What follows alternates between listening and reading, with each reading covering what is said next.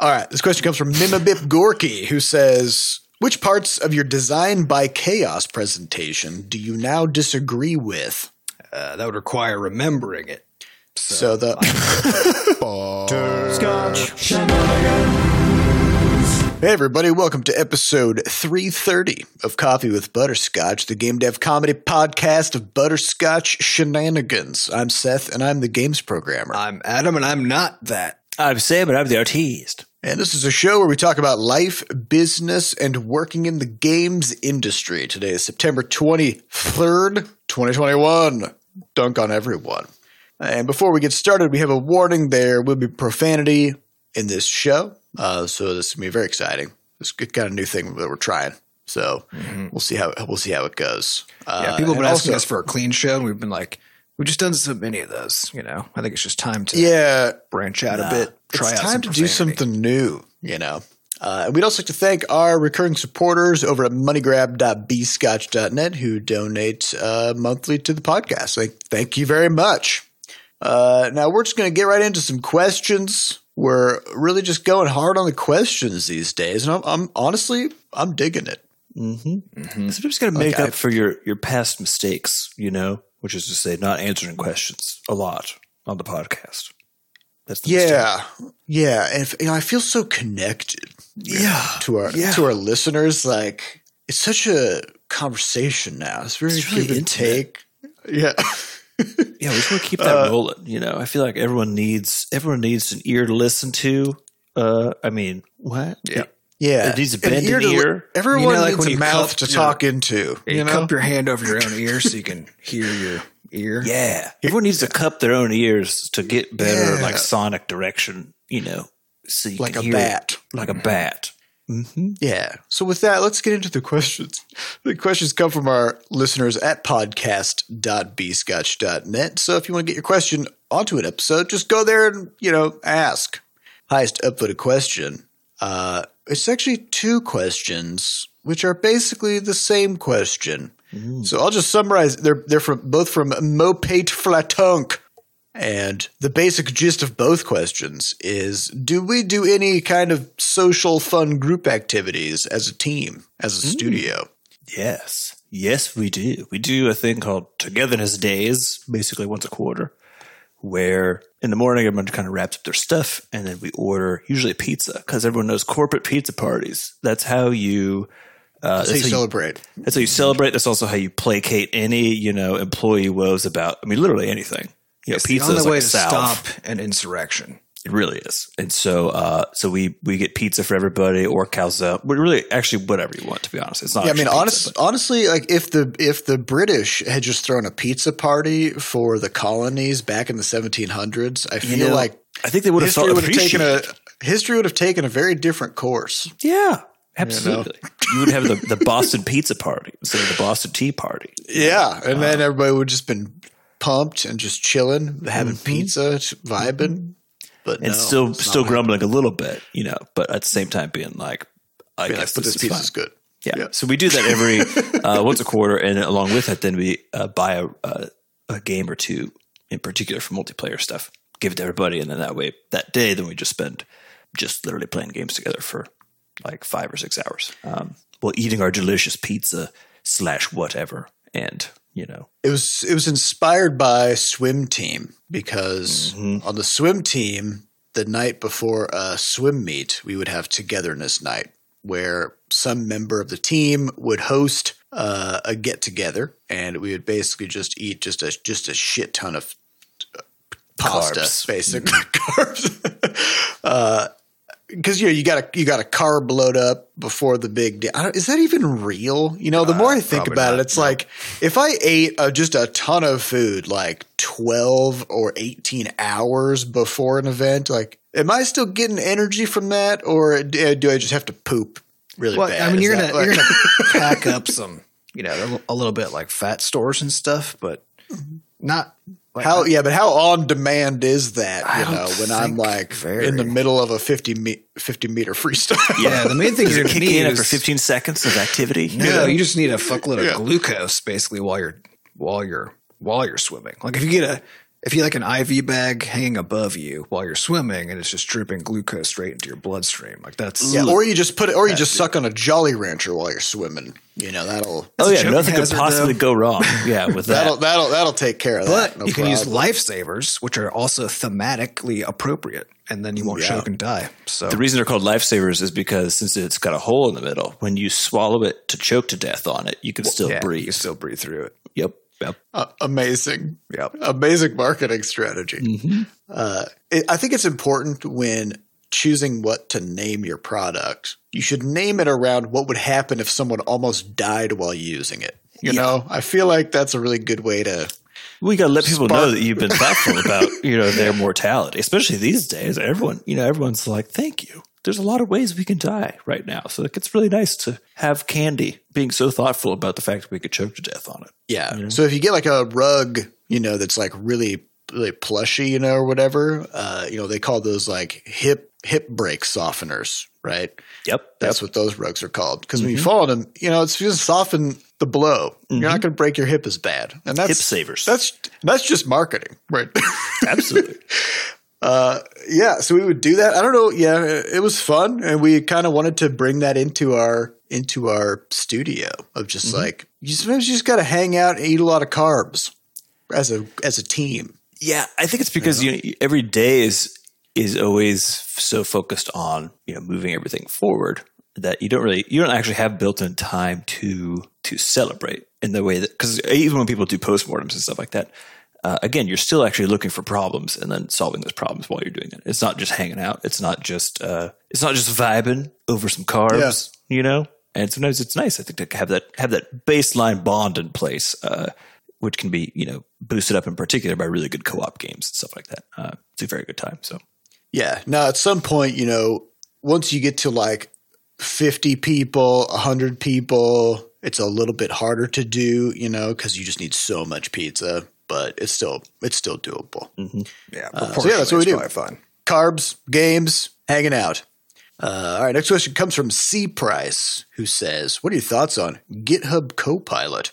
How long until all the programmers are replaced by AI that's figured out how to copy paste Stack Overflow answers until the tests pass?" Take it away, Adam. We've been watching Adam use this thing. It's creepy as hell. I got to tell you. So you'll have to keep this like real high level.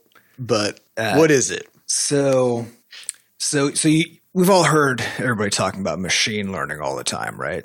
And like everyone's all about AI and blockchain and machines learning and all this kind of stuff. Yeah. So machine learning is just a fancy way to say statistics with really big numbers of things. That's all it is, right? And then figuring out clever tricks to look for patterns in huge amounts of data.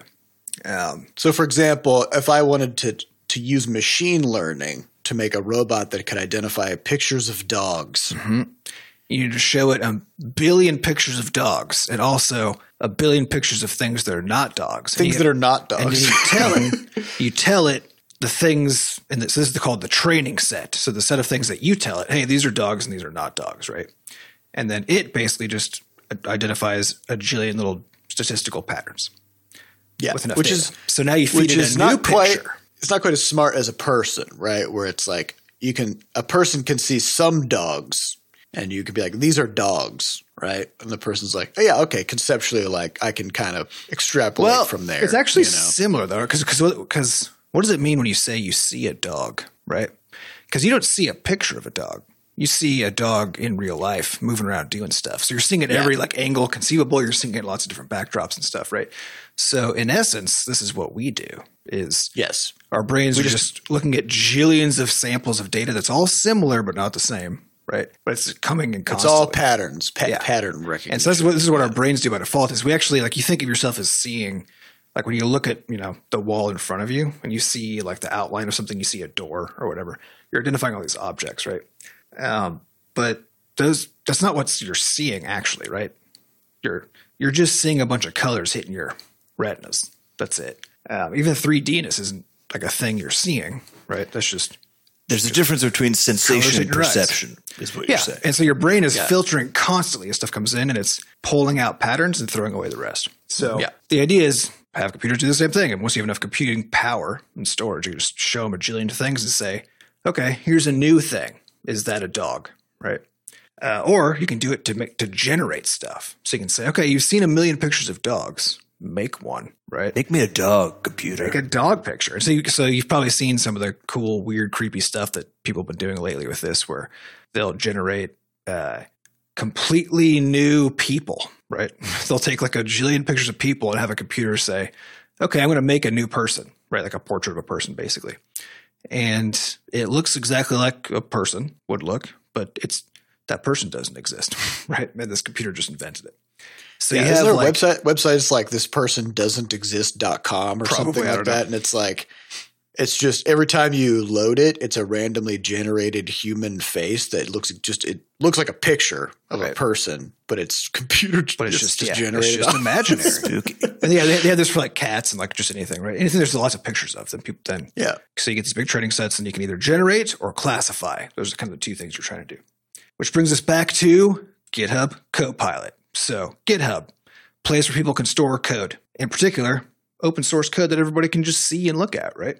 And so kind of seemingly behind the scenes a bit, the people at GitHub, which was purchased by Microsoft a few years ago, have been creating this machine learning program using all of the publicly visible code that they store as the training set, with the goal of it being generative so that you can, as you're writing code, it can be looking at the code that you're writing and then basically look for all the similar code to what you're doing that it has in its training, in its set of data, and then try to spit out something that like makes sense given all of those patterns that it's discovered, right?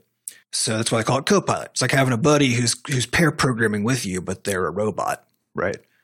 So you start writing code, and then the robot's like, yeah, I've seen something like this before in 3 billion other projects. Let me just fill in some blanks for you. Yeah, but it's very creepy and cool because it's sort of like those things that generate human faces, right? Where it's not that it's literally like takes an eyeball and then like it's not that it goes and grabs a person that already exists because it knows that the person looks like this. Like if you were to be an artist, like drawing a blue eye, it's not going to go grab a picture of somebody with a blue eye and then like put that person's picture in there, right?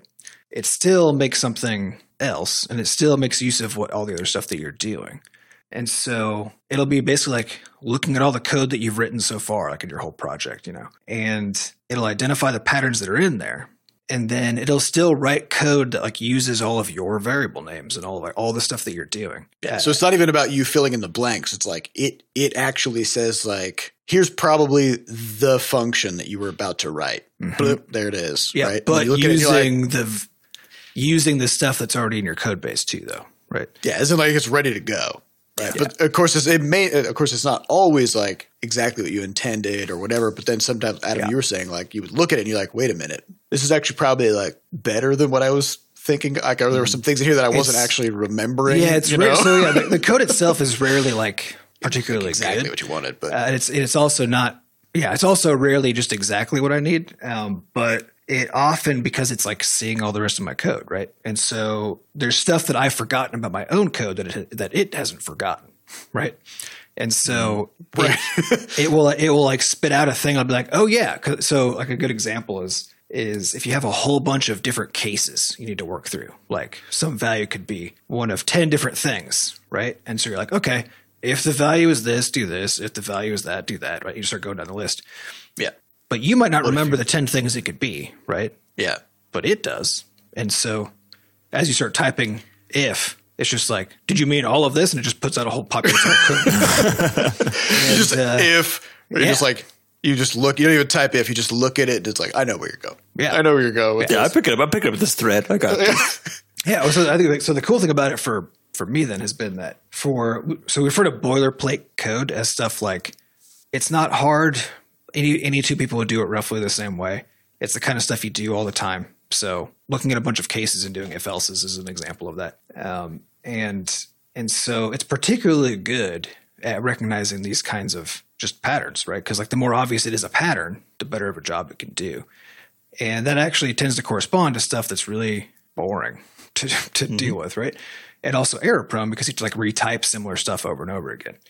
And so I found it to be particularly good at that. And And I also found that depending on how well I do my naming conventions for things, it also does better or worse. And actually, just this morning before we started, I was doing some programming, and I needed to write out a function. So I was looking at somebody's documentation. They were like, "Okay, here's how you do whatever. Here's how you verify this thing." And it's a technique that I've used before a bunch of times. So like I know where all the things are I would need to go look up to be able to do it, right? Mm-hmm. But I don't do it often, so I would still have to go look all of that up. Mm-hmm. So I wrote out my function. I wrote out the description as a comment of what this function was I was about to write.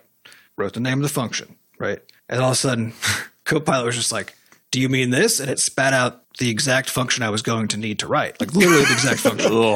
And it was because it took the information out of the comment that I had written, right? Where my comment described just in human English what it was I was about to do.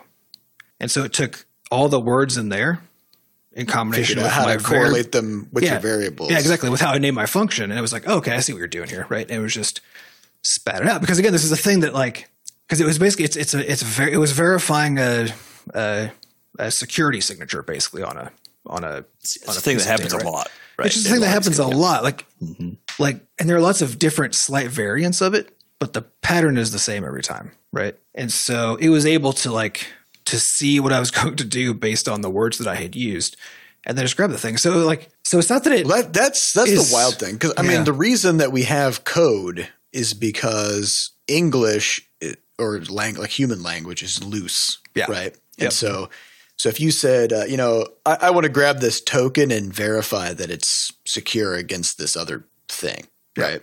Well, like. What does secure mean? What do you mean token? by grab? Like what token? Mm-hmm. What do you mean by grab it? Like where are you grabbing it from? And like how secure are you looking to do? And how do you want to verify it? Right. And so you can describe that, but then when it comes to action, and that's just a sentence.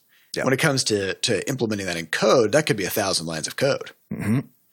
To exactly tell the machine just piece by piece, atom by atom, what is it that you're doing very to do all specifically. Of this? And the fact that you can have a bunch of stuff in your project and then you can like write out a sentence like that. I mean, it's probably a little more descriptive than that, but that Copilot's like, okay, well, like, it's you still have to use like I see how this. Yeah, right. You still have to use the words that get it into the right place, right? But even still, I think that's a good description of it. Of basically, it's a mechanism by which you can get closer to being able to just say, as a programmer, in like it's still technical English, but it's just English now, not code, what it is you're trying to accomplish, and then get a decent approximation, and sometimes just a actually fully functional example. Yeah.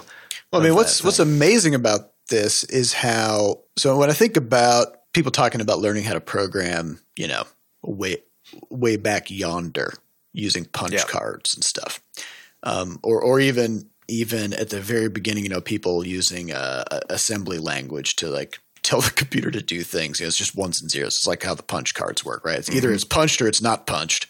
And having to understand things on such a microscopic level of how the machine works, right? And you're basically talking to the machine in the exact kind of language that it knows, which is on switches and off switches, right?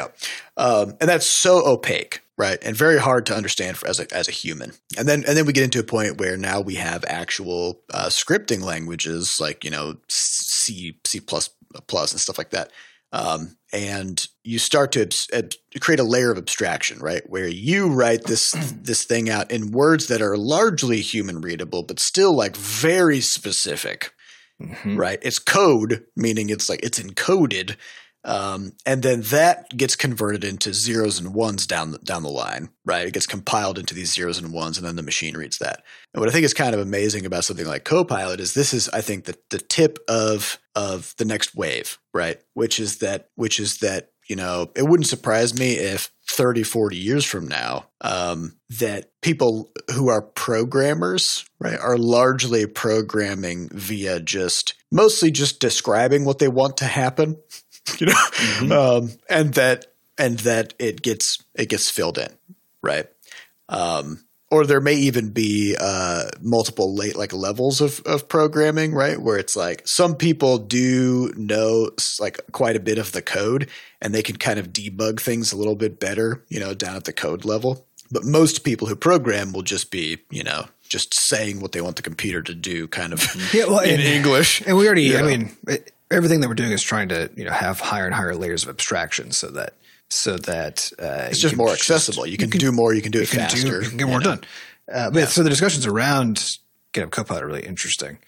I do want to make a note about, and speaking of accessibility, there are two obvious, really huge benefits of something like GitHub Copilot. One is for new programmers.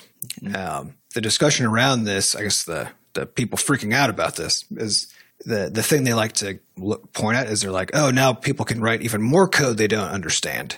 And so this is going to be horrible for beginner programmers, which is beginner horseshit. Programmers don't understand any code. That's the whole point. And this is the same kind of horseshit that makes me really angry when people teaching programming avoid having people use tools like things that do autocomplete and that kind of stuff, right?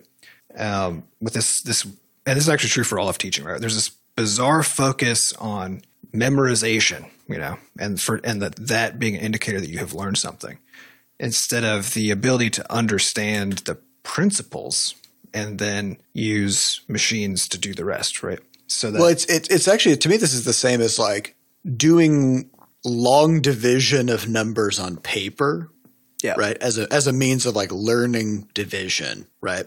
And I think that's so hard for people to sort of like grok and really internalize, because you're not learning why you need division.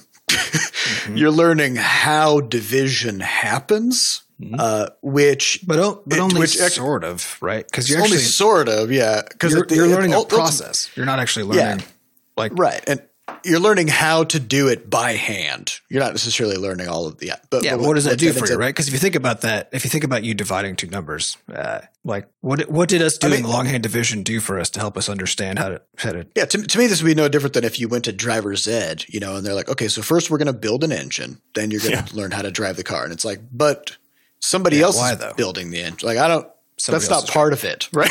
So, and this is how I felt when I've talked in the past about my computer science experience in college, which was the one and only computer science course I took was largely focused on how computers compile things down to assembly language and how memory pointers work and stuff like that. And at the end of it, I couldn't write any code, and I didn't know why. And that's because I had learned all this. That was a computer science course, right? And that's what computer science is supposed to be. It wasn't a programming course. Yeah. And I think the problem is that colleges don't actually have programming as a discipline. It's always computer science. But I think so. There's that part of this discussion, which I think is just completely misguided and wrong. Silly.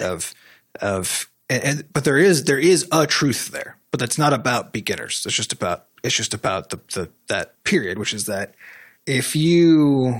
whether you're copy pasting somebody else's code, whether it's being written for you by a robot, whether you're just looking at somebody else's code to collaborate in some way. In all cases, if you don't understand what you're looking at, then you can't know if it makes sense, right? You can't know where the possible issues could lie. You don't know how to fix it if it doesn't work. That's no less true now than it was before GitHub Copilot was doing its thing. Yeah, I feel like if you got to make that argument, then you'd have to argue against Stack Overflow too, because like the reality is everyone's just copy pasting shit. And then you can argue against having a peer review of your code, because what if that person doesn't know how the thing works, right? That you wrote. It's a weird. It doesn't make sense. Line of reasoning. Yeah, but also, you shouldn't need people to review your code, because you're supposed to always know 100% of everything about how your code works and why. So, peer review shouldn't even happen. Yeah. So so I don't think that argument absurd. Works. Yeah. So for me, my opinion on the matter is that learning programming or learning anything should actually be tool based. You should have autocomplete. You should have things like a Copilot that you basically explain what you're trying to do, and then it can spit out the code for you. Because none of it today is, and I think it'll be a long time before it is true, that the code that gets spat out is just always exactly what you needed, right?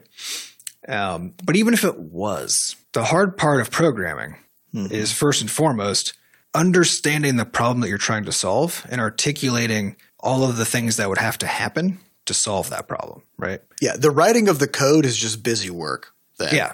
And that's the gate, right? Because the real hard part is not like the reason that programming is hard is because you have to learn a jillion things and like learn exactly the tiny details of why you have to do it this way, but not that way. And like why this word means what it does here, but means something else there and all this kind of stuff. Right. And that's all very cool and interesting. And like, I love that aspect of programming, but that's not why we program. We don't program so that we can write out for loops and write functions, right? We do it to solve interesting problems. And so, but that step, that solving interesting problem step of breaking a problem down to something a computer can understand, which is not even about that. It's actually about breaking a thing down into something so specific and well-defined and concrete that there's no ambiguity. That's what we actually are doing as programmers, right? That is the thing that nobody's fucking doing because they're focused on, we got to learn programming now, right? Don't use any tools, though. We don't want you to cheat, right? Right. And so the focus that's a is skill not that you're on always breaking going to the problem need, down. you know. Yeah. Well, and that's the root thing that actually matters. And so to me, the easier it gets to write code and the easier it gets to validate code, and actually the less code we have to write, the better, because then we can focus on the part that people are really good at, that computers are still even much further away from than they are with all this other stuff that they're good at, which is seeing a problem out in the world that hasn't been articulated yet.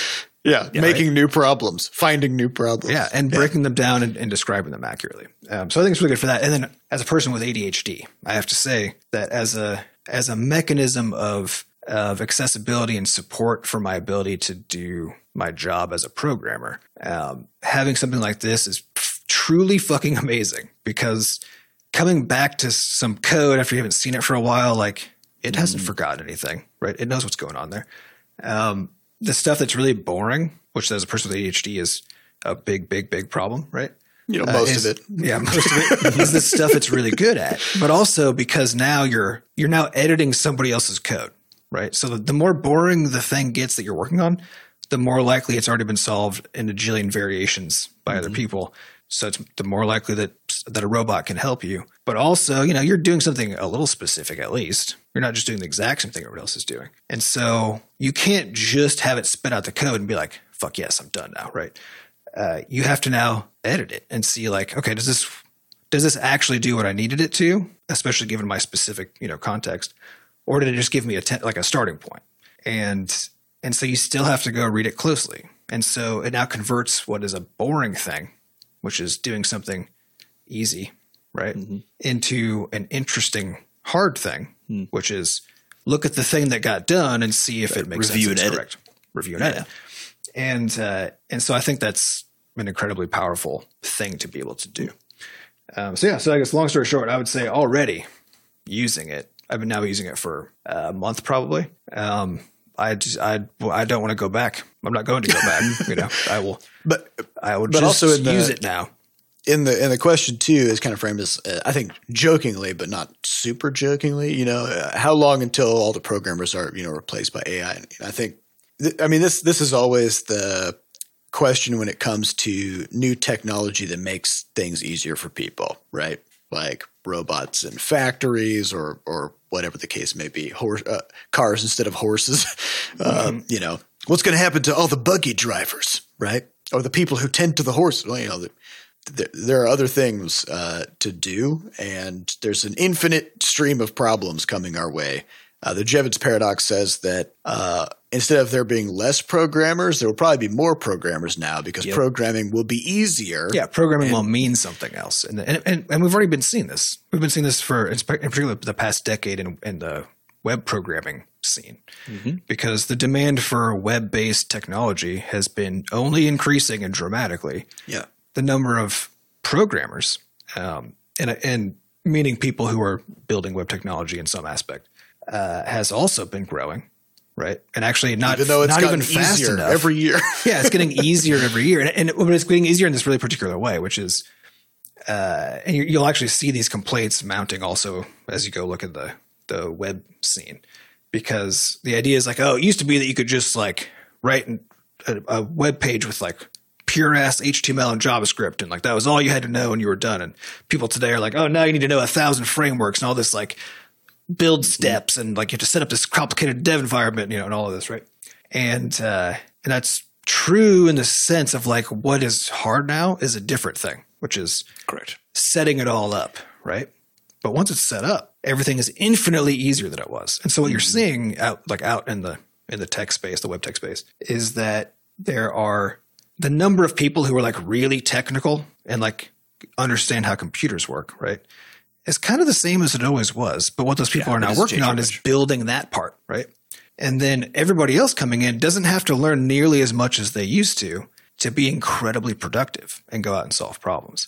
And so yeah, there's now just, we're able to accomplish more and we're able to support more people doing stuff while also accomplishing way more because the demands for stuff being done keep going up, right?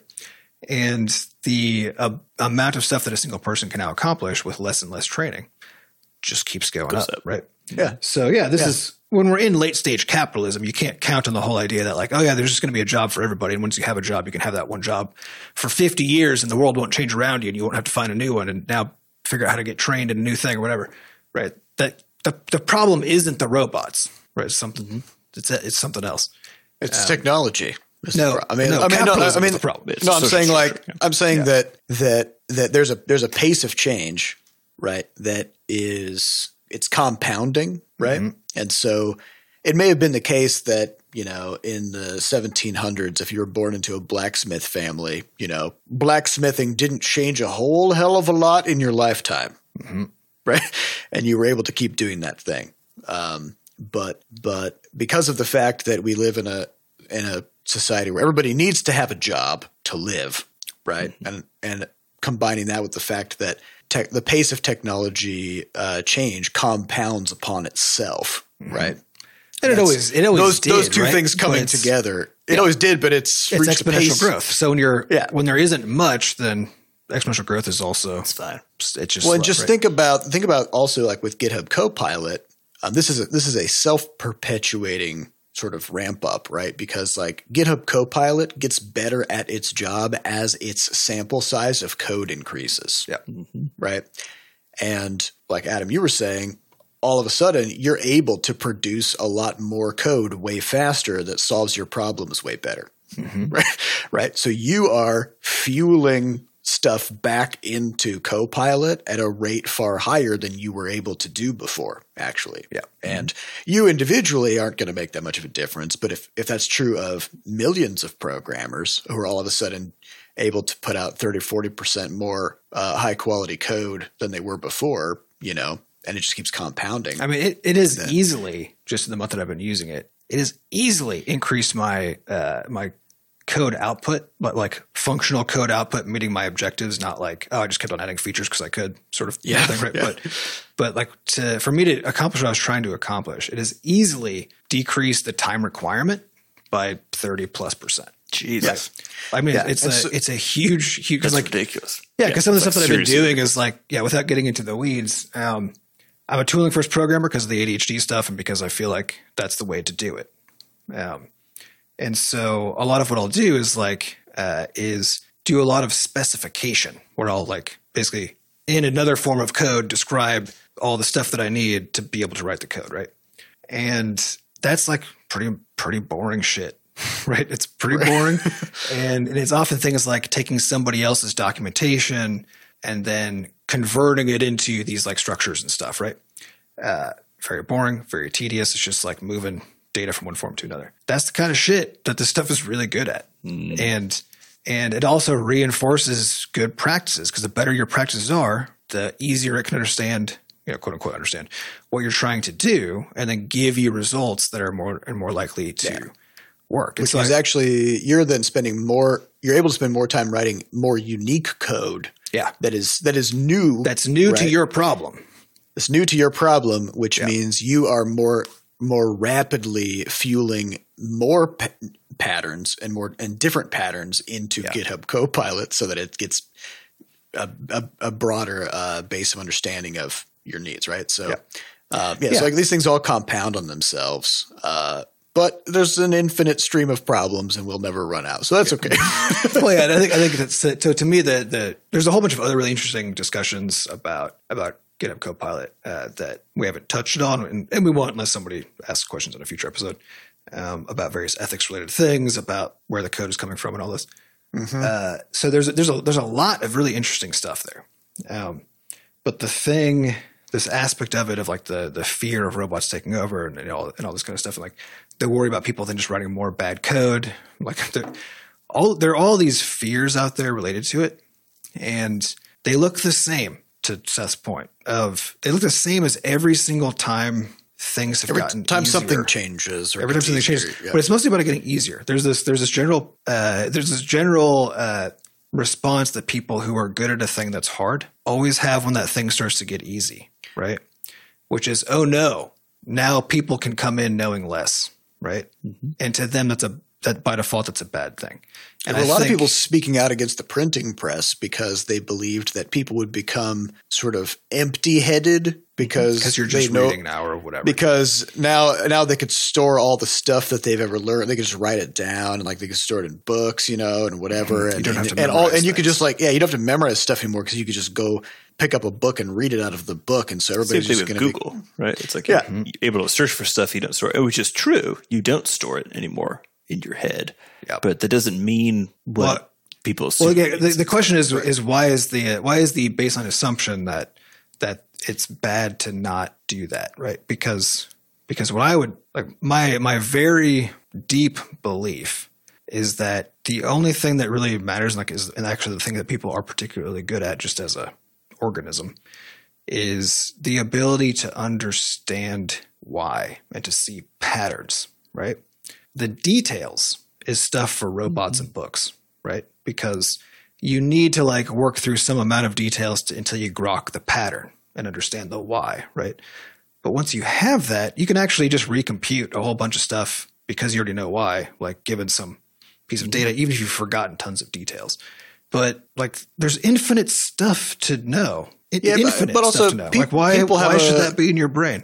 People have I think there's a dual aspect of pride and also regret that kind of comes into these things, right? Which is if you've ever driven somewhere and you say to somebody hey, is there a good, coffee shop around or whatever? All you need is the name of the coffee shop because you can look it up on Google Maps, right? But if that person has lived in that town for a long time or whatever, they've got a sense of pride of being able to give you turn by turn directions of exactly where to go. Right. Right. And oh yeah, you're going to take a right at the KFC and blah, blah, blah. And for them, that's they can demonstrate a mastery over the location. And also they're proud of that fact, whatever. And it kind of sucks that nobody cares anymore and that information actually isn't useful. We talk about this with game dev a lot, which is there is a seductiveness to hard things, to being able to do a hard thing or a thing that was a pain in the ass to accomplish. But the reality is that the end product that you output is the only thing people care about. They don't care about how hard it was for you to make a game. Mm-hmm. No one cares. And this is the core thing you have to understand. And I feel for me, it took a long time to understand. It was the idea that I could have a lot of pride in finally finishing something that took me a very long time. The reality was that if the output didn't match an actual expectation from someone or didn't solve the problem or didn't actually do what it needed to do 100%, then the fact that I had worked so hard on it was completely irrelevant. Even if it did match, it was still irrelevant. Yeah, even if it's true. Yeah, no one cares. It's sort of it's a non-considered part of the equation. People are looking at the output that they need, not at the input that you put in. So I think that's where it gets so wrinkly because you get these devs who really want to build engines, right? And I spent years on this engine, and it's you don't have anything. There's no game. Yeah. I don't care. I can't possibly care about this. Right. If I can't play this. Even in instances where say it takes us, a long time to put together. New tech that we're working on for something or else. The thing that always catches us, I think that always makes, any of us very concerned is always just the question of okay, it took us a week to do X, 2 weeks to do Y. Do we have anything that anyone gives a shit about? Or is that just 2 weeks of hard work that now we're patting ourselves in the back for doing? You know what I mean? Right. Is the game better? Are we able to deliver something bigger and better in a way that meets our intent, that we couldn't do before? Or did we just spend a bunch of time working real hard because you can't sell that, And there's some important nuance here too, right? Because this is all about audience. Because when we say like, oh, nobody cares if something was really hard, it's not true that nobody does, right? It's that you have to understand what you're doing, who it's for, why you're doing it, the way you're doing it, and so on. Because there's a whole and a large community of people who love the idea of handmade things, right? And they want somebody who very specifically did work very hard on that thing, right? Mm-hmm. Yeah. And because that has a meaning to them, right? So, but only to a point, like if you have an option to buy, like let's say you could buy some tomatoes that are like $10 a tomato because someone just painstakingly cultivated these tomatoes for months and months and months and gave care to each individual one, right? And they're just exorbitantly expensive because that's all that this person was able to do because it took so fucking long for each one, right? Or you could get them for like 50 cents a tomato, for the bundle next to it, and they look pretty dang good also, and it's fine, right? Yeah, but again, there's a market. There's a market for the former too, right? Mm-hmm. So it's not. But the point here is that there's nothing inherently valuable in about hard stuff, about hard work. Somebody else has to value it if they're going to value it, right? And the assumption, because we're all taught about the whole work ethic thing, and the thing that's really important about what you do is you just work your ass off, right? Then we talk about that as if that's the value, except that's not guaranteed to be what people actually value, right? Because what people actually value is the output on it. But the output can mean the time that goes in also, right? If that's described as part of the output for a market that wants that as part of what they're interested in. But they're decoupled by default, right? Yeah. But so I think the point here is that if you find yourself with whatever you do, looking at the newcomers coming into that thing, and which could be anything, and being annoyed or frustrated or angry in some way because they have it easier than you, right? They don't know all the things that you know. Then you're being an asshole. Yeah. Well, this is also no different than people talking about generational differences in what you would call like common knowledge, right? I often hear about people from older generations than ours lamenting the fact that people from our generation are not very good at stuff like auto repair or house repair projects, right? Mm-hmm. And it's like people from our generation are actually far more likely to live in cities, not own cars, not own houses, right? But also think of the cars and houses, like cars in particular. Cars have changed a fuckload. Yeah, you got to pop open the hood of your Chevy Volt hybrid electric fucking car and try to figure out how. What do you get? What are you, an electrical engineer and a mechanic now? Yeah, that's not going to happen. There's no oil to change. Yeah, there's probably some somewhere, but where? Yeah, mm-hmm. But also, and because of those things, either you're not going to have a car, or if an issue comes up with it, you take it to the shop to somebody who has the time to master all the different dimensions of all the different things about cars, right? And so, but of course, our generation has knowledge. When we were kids, we were always the ones who had to get the VCR clocks and shit like that. Mm-hmm. Because we had the time to figure that stuff out while our parents were busy fixing their cars, fixing their cars and trying to feed us. And so, like every generation has some kind of knowledge that comes from their technological habitat, right? Mm-hmm. And they're always lamenting the ones both above them and below them in age about the knowledge gaps, right? But nobody really controls any of it. We all just kind of landed somewhere at a point in time, and we learned what we needed to learn based on what mattered at the time. It's not intentional, right? Like people are not like. People coming through today are not intentionally learning less about X, like whatever field they're going to go into, right? They're not doing that on purpose. The education system and the industry has changed so that when they came into it, they were then taught different things, right? Like that's what actually happened. And hopefully, I mean, I have lots of things to say about the education system in general, but like in principle, it's supposed to be that these things are teaching you what you need to know today, right? And so the fact that that's different now than it is, was 5 years ago, 10 years ago, 20 years ago, it's good. Whatever is good. Yeah. And even if it isn't, it's It's just what it is, like it's just different.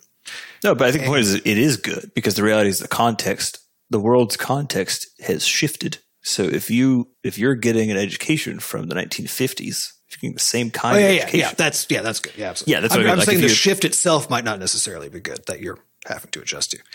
Yeah, of course. Yeah. The world context could be garbage, but you need to be able to deal with garbage is sort of the point. Yeah. I mean, yeah. Yeah. So today, to be a successful programmer, for example, you have to be able to output much more functional end user features, right? Far, far more than somebody who went through software stuff, 30 years ago or even 10 years ago, right?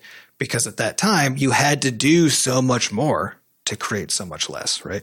The only way today that you can now do as much as is required is by not paying attention to the underlying details and focusing on the higher layer abstractions. And this is true for everything. This is true for it's not just programming, right? Yeah, it's true for everything. Is as we can accomplish more, we have to do that at a higher layer of abstraction. And so this isn't a thing to lament, right? It sure as shit isn't a thing to be angry at somebody else for the fact that the context that they learned in is different, right? That's absurdist gatekeeping, and you should not be doing that. Yeah, get on board. See what all the youngins are so excited about these days, because your life would probably get a lot easier if you just looked at what they were doing and stopped holding on to all the stuff that you've been doing. Which isn't to imply, just to be clear, it's not to imply that C. Price, question asker, was saying any of these things. We're just talking about the general attitude that people have toward new. But it's not just new either, right? Because it's the point is there's also nothing bad or anything about somebody working on the low level stuff, the lower layers of abstraction, right? And in fact, we just still always need that. We still, as the layers of abstraction build, that doesn't mean the stuff underneath somehow ceased to be, right? We still need people who do all that stuff. And even if we didn't need that stuff is still really cool and really interesting to some people, right? And so, it's about understanding the tool for the job, right? Which is that if there are far easier and faster ways to do, end user content development, but you're like, no, I'm doing it in assembly language. It's like, well, don't though. If you're reusing assembly language, do it because that's the only option you have to solve the problem you're trying to solve. All right, we have time for one last question. We'll have to keep it a little shorter than usual. That's guys. Not. That's not going to work. Okay. Just okay. All right. Yeah, you go. This is a bold ask. Okay, go. I'm counting on you guys. Okay. I'm telling you that you can't. All right. This question comes from Mimabip Gorky, who says, which parts of your Design by Chaos presentation do you now disagree with? That would require remembering it. So the overall gist of the Design by Chaos presentation I gave at GDC was that we set sort of a vague direction for a game. So in the case of Original Crashlands, it was like we want an open world crafting game with jokes and pets and quests. Okay. And then we just kind of start adding features that seem like they're going to get us in that direction. We routinely then play the game as it is and then kind of evaluate how close are we to that vision and what do we feel like is the next missing piece. And sometimes that means rebalancing the game to understand it better. And other times that means adding a new feature and then reevaluating. So it's this very kind of tight iterative loop. I would say the one thing from that I disagree with was there was a section in there where we talked about the good enough principle. Okay. And I think my standards for good enough have changed. Well, the principle is still the same. The principle is still there, but one of the things that was true at the time and for quite a while afterwards was I used the example of the Wompit, right? Which is that we said, when you need a creature in this game, it's going to do sort of a general area smash attack, and that's it, right? And so then Sam whipped up the Wompit parts, the Wompit concept, and sent it over, and I put it in, and then that's it now. It's in there. And I think one of the things that came from that approach was it was so fast and loose that For example, we had me doing all the animation in code, which was very time consuming. And also we didn't take the time to have any kind of an art pipeline or any kind of an error checking step or anything like that to sort of make sure that things were moving quickly, that we had good feedback loops on the art and stuff like that. So it was very much kind of this is the asset we have, it's done now, and we're going to move forward kind of a approach. But that's not part of the design by chaos sort of, like philosophy, right? Well, it kind of was, because a big part of it was to try to be moving forward as quickly as possible at all times in the game. And we did kind of do the iterative loop on mechanics and stuff, but we didn't really apply that to everything necessarily. There's an implied deal with it mentality, actually, I think associated with it, which is that if I make an asset, then now you have to deal with it. Or if you decide to put a random feature in, then now I have to deal with it, and vice versa. Yeah. In a way that's not remotely linked to actually what I think ends up creating good content per se. Because like when people hear the word chaos, they typically think about that, which is people just kind of doing stuff. Somebody thinking this would be cool to have. And then it's just in there now, right? And then everybody else has to kind of adjust. And we do have that a bit, but now it's a lot more collaborative. Yeah, I would actually argue that there isn't a difference in approach from what you described in that talk and what we're doing now. There are a lot of differences in details the overall approach is still, I think the overall approach is the same. But I think what we meant by, and I think even what we meant by good enough, right? Because good enough means basically the moment you hit the benchmark you're going for, you say, great, put it in, right? So when it comes to this idea of like Sam saying, oh, here's the Wampet, and then Seth saying, oh, yeah, this is good enough, right? The problem wasn't the approach, and also the Wampet is great, but it wasn't that part was a problem, right? Because at the time for us, the good enough, like what was good enough meant something very different. Mm-hmm. And so today with Questions 2, good enough means if somebody sees a screenshot that has this thing in it, they'll want to buy the game. And while they're playing the game, when they see this thing, they will have like an emotional reaction, like a meaningful, deep emotional reaction to it and to how it moves and to how it interacts with the world, right? And so that's what good enough means now. Yeah. Which just changes dramatically how we can do that and how we can do it efficiently. Mm-hmm. Yep.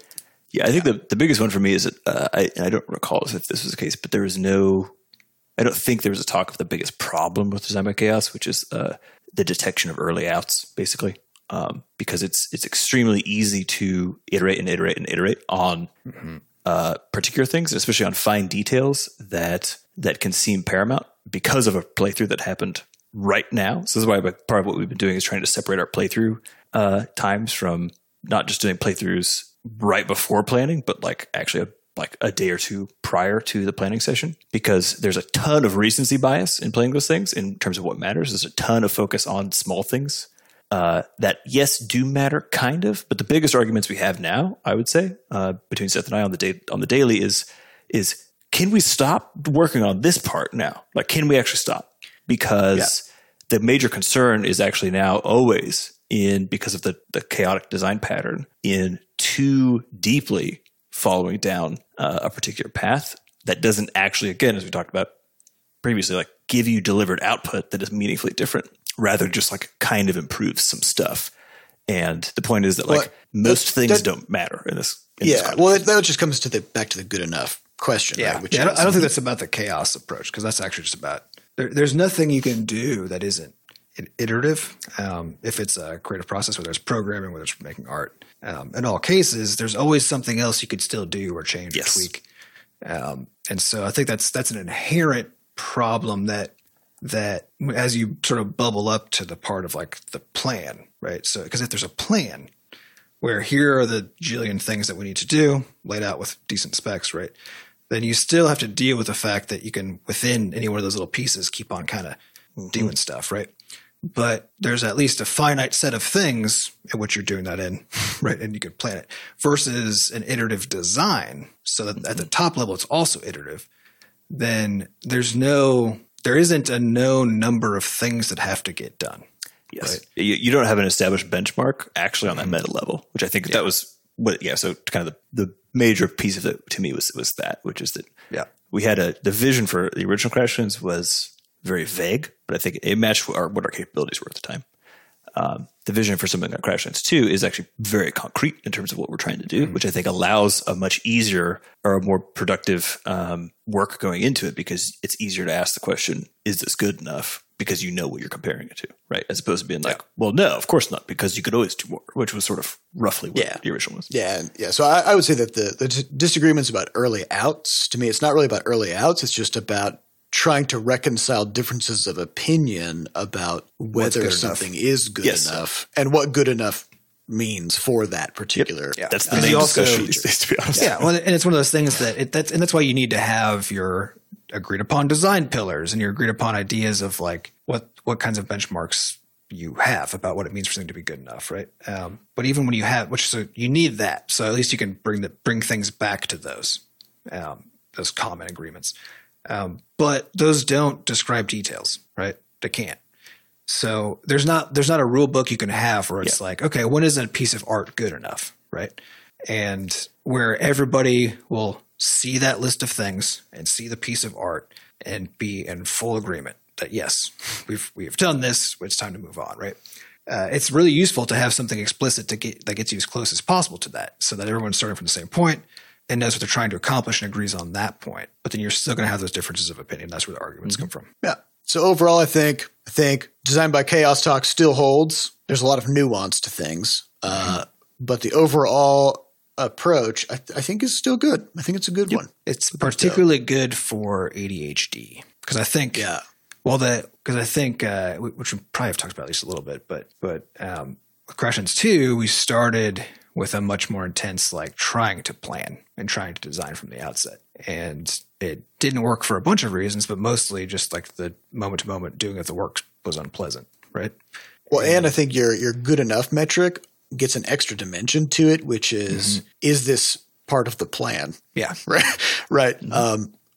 Which does require kind of checking back on more documentation, and also it carries with it an implicit idea that if something is adhering to the plan, then it's by nature at least not bad, right? Which is not necessarily always the case, right? Because we actually have deviated quite a bit from some of the original core ideas that were laid out in the design document, still working toward the intended vision of what emotional experience we want to deliver, but we found that our original ideas were just too narrow or not working well with other systems. Yeah, or too big in one place and too small in another place, and so on, right?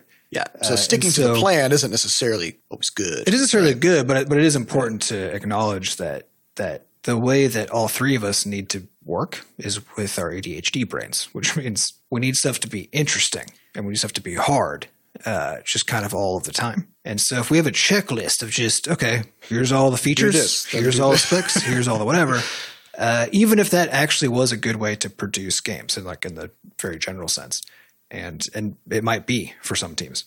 It's not good for us. It couldn't work for us, right? And I think that distinction is important because depending on the kind of brain that you have, different approaches to this will work better or worse. Yeah, definitely could have just called that talk "Designed by ADHD." Yeah, but I didn't know that I had it at the time, or that all of us had it. So that's a thing. There it is. Well, that's all the time we have for this week. We made it. Good job, guys. I'm proud. I'm proud of us.